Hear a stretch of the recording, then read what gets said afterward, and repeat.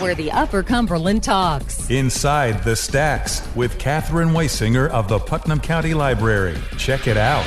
News Talk 94.1. Hi, this is Kathryn Wisinger, Director of the Putnam County Library and host of Check It Out, the show about stories that start at the library. I have special guest Chad Combs with me today to talk about one of my very favorite subjects, food.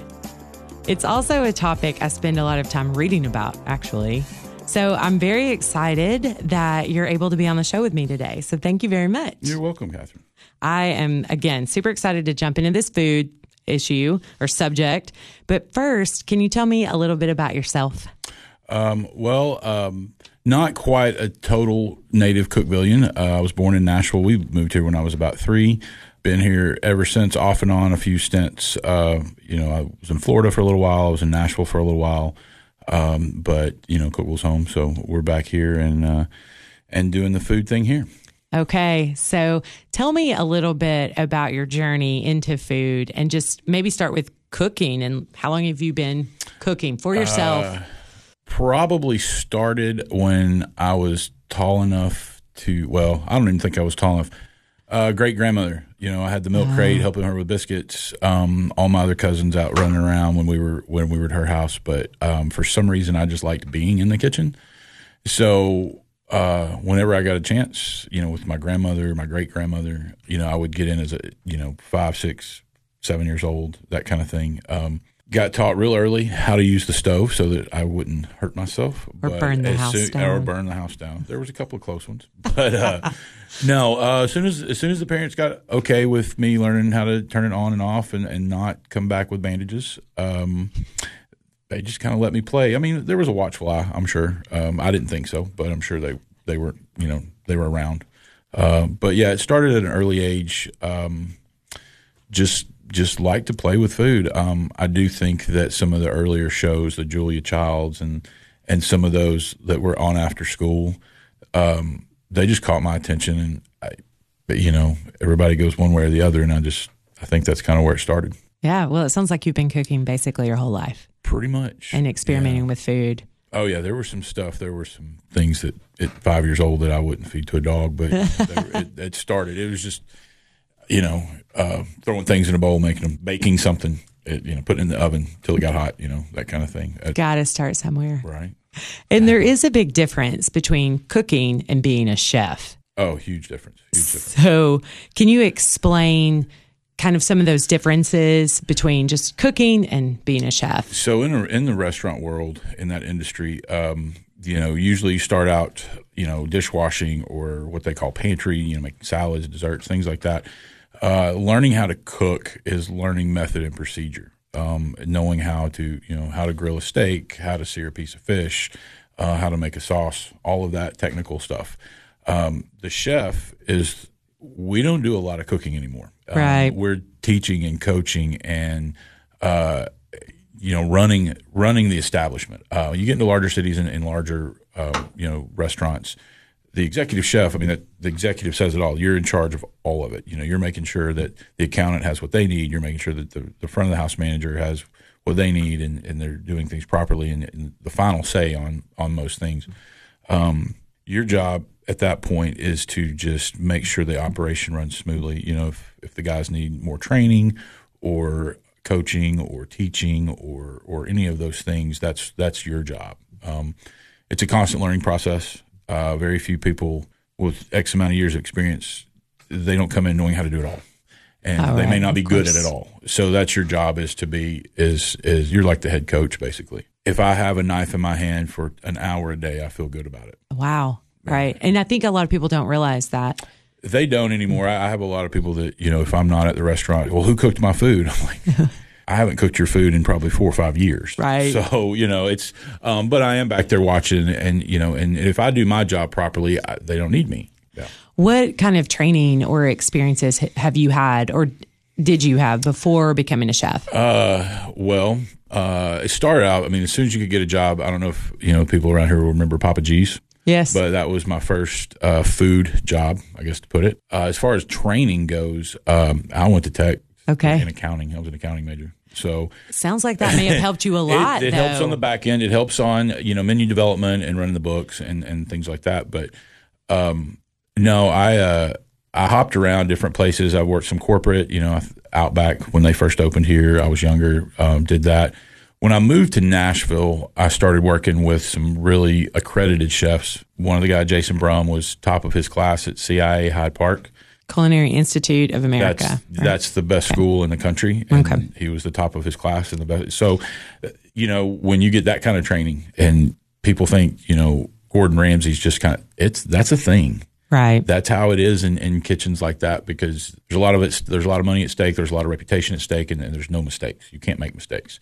And so working for somebody like that for it was about 4 years, I remember I remember one thing that would put it in perspective. We had to make a fish fumet, which is a fish stock. Okay. And we have these 5-gallon Cambros that are clear.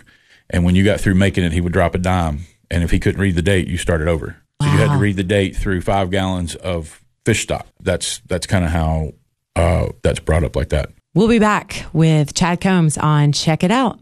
We're back on Check It Out, talking with Chad Combs all about being a chef. And what I've learned is that I am definitely a cook, not a chef. So I'm curious. I have so many other questions, but primarily, how do you come up with like recipes and create menus? It's such a creative venture.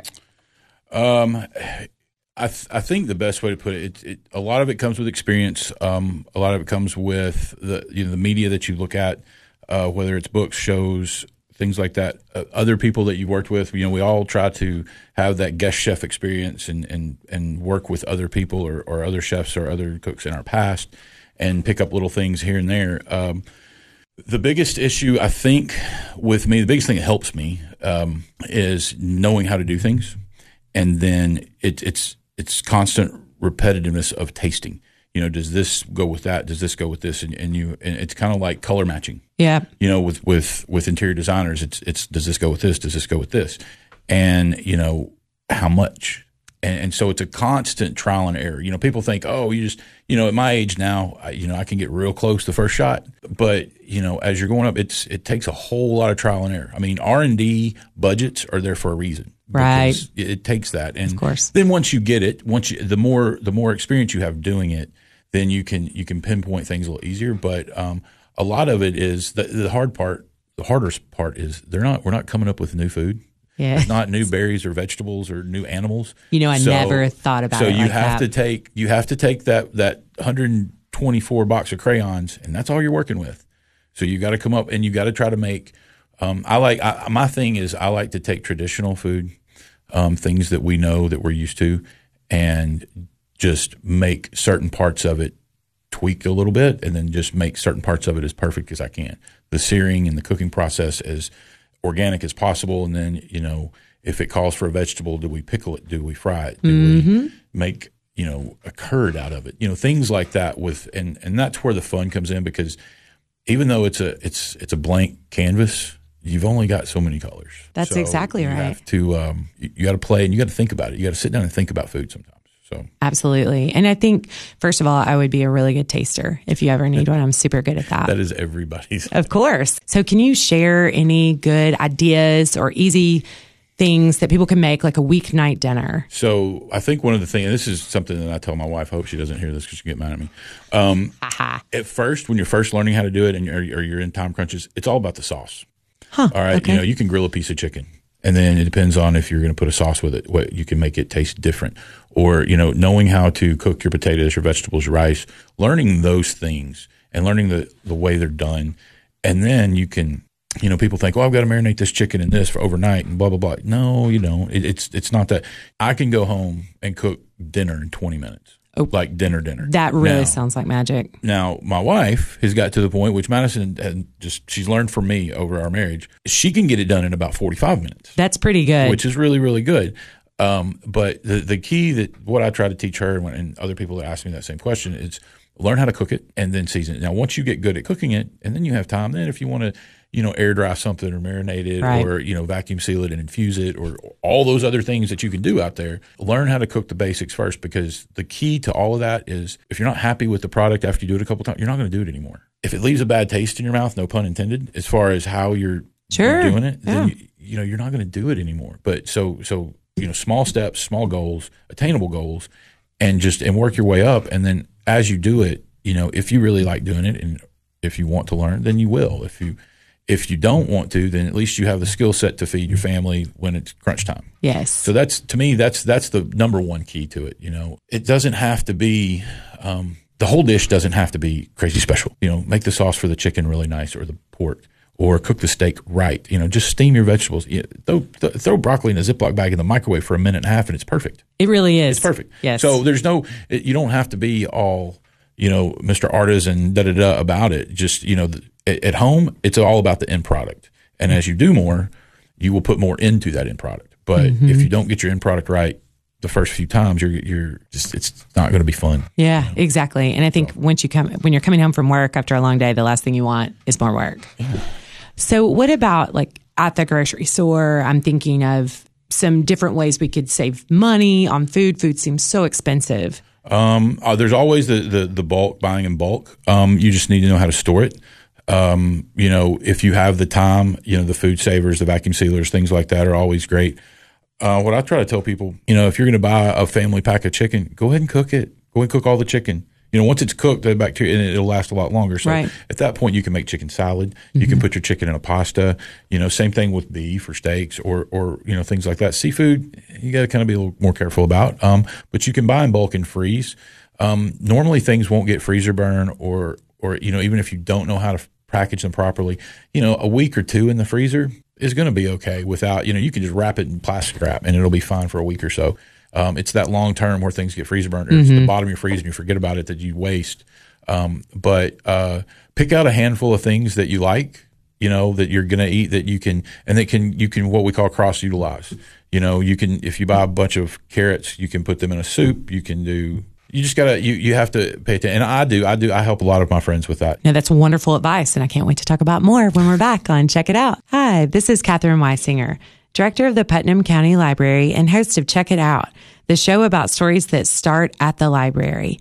And I've been talking to Chad Combs today all about food and being a chef. And now we're going to transition into the library's favorite part of the show, and that's books. And I'm curious about some books on food. And again, I told you, truly, I read about food all the time. What about food and books and topics that are more entertaining and are just kind of fun to read? Do you have any recommendations? Yeah, so there's a lot of really fun stuff. I think a lot of that publication started. Julia Child wrote My Life in Paris, and that's kind of when those TV shows started happening and food became a bigger thing. That's really funny because it's not just about her food. It's about her life in Paris. When she moved to Paris, she was this big, huge, tall woman that was in a world of a lot of little bitty, petite women. And it was kind of, it's fun. The movie doesn't do the book justice, but it's a lot of fun. I say that all the time. The book is always better. It always is. Then you have, rest his soul, Anthony Bourdain, who was probably a better writer than he was a chef, but he was still he was still a high priority type individual. The way he expresses things about food and the journey, and it's not just about cooking, it's where it comes from and why they use it, and the whole history of something in an area or why the culture does things. And so it's informative, but it's very entertaining to read. Some of it gets a little crazy. He does get a little crazy. Kitchen Confidential gives you basically the NC-17 rating on what it's like to be in a chef in a large city. If any kid that's ever asked me, hey, I said, you need to read that book before you do anything else. Okay. Because it is, to this day, is still true. It is a lot of what happens in that book is, it's the day-to-day life, the grind, what we do at night, how we eat dinner, who covers our shifts when we're hungover, things like that. So like an insider's perspective of what it's like. It's a frontline insider's view at a high operating, high stress situation. Then with those are always fun. I also think that, the informative cookbooks, the how-to cookbooks, your Alton Browns of the world he does it as good as anybody. I love the dude. He's kind of, his glasses, hair, it's all great. But he explains how to and why to, which a lot of people don't take the time to do that. If you watch 2 or 3 seasons of Good Eats, you can cook whatever you want. So this would be more if I want to not be entertained by food, but actually learn how to make it. But what he does, the way he does things, it keeps you entertained. It keeps you involved so that you will finish. And with the books, the TV shows are a spinoff, and they're, obviously they are what they are. But the books that he does are ridiculously good. That's a lot of fun. And then, then you get into just, there's a very fine line between cookbooks that the general public sees and culinary textbooks. Okay. There's nothing fun about a culinary textbook. Right. Well, I'm sure there isn't. It's work. But then there are some out there that, there are some books that are basically that. They'll give you a little idea of where this fish comes from, why these people use this fish on this coast, and blah, blah, blah. And then this is how you make this dish.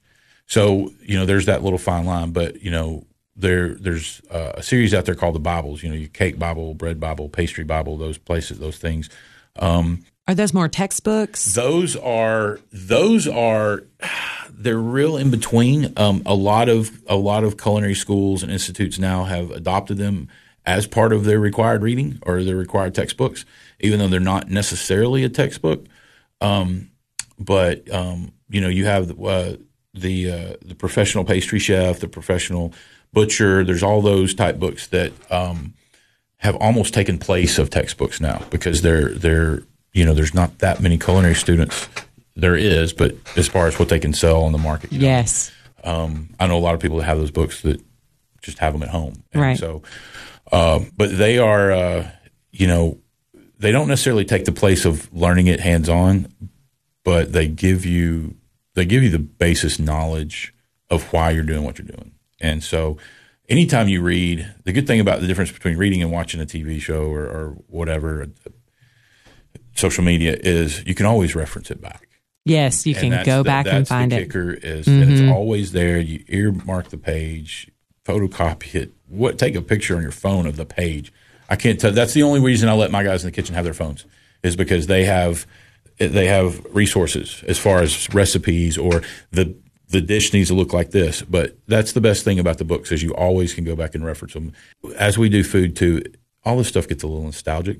And with today's age of digital this and phones and this, that, and the other, it's relaxing sometimes to go back and flip through a book. It is. And find it, and, a note that you made on, if it's your book or whatever. Let's hope they don't do it at the library books. Right. But if it's your book, make a little note on it or whatever, my oven it cooks this perfectly at 345, not 375. Things like that just, and it'll take you back a little bit, and you actually get to sit down, because as chefs, we don't get a lot of that. But if you take a few minutes, flip your book open and look at it, and it's peace for a minute.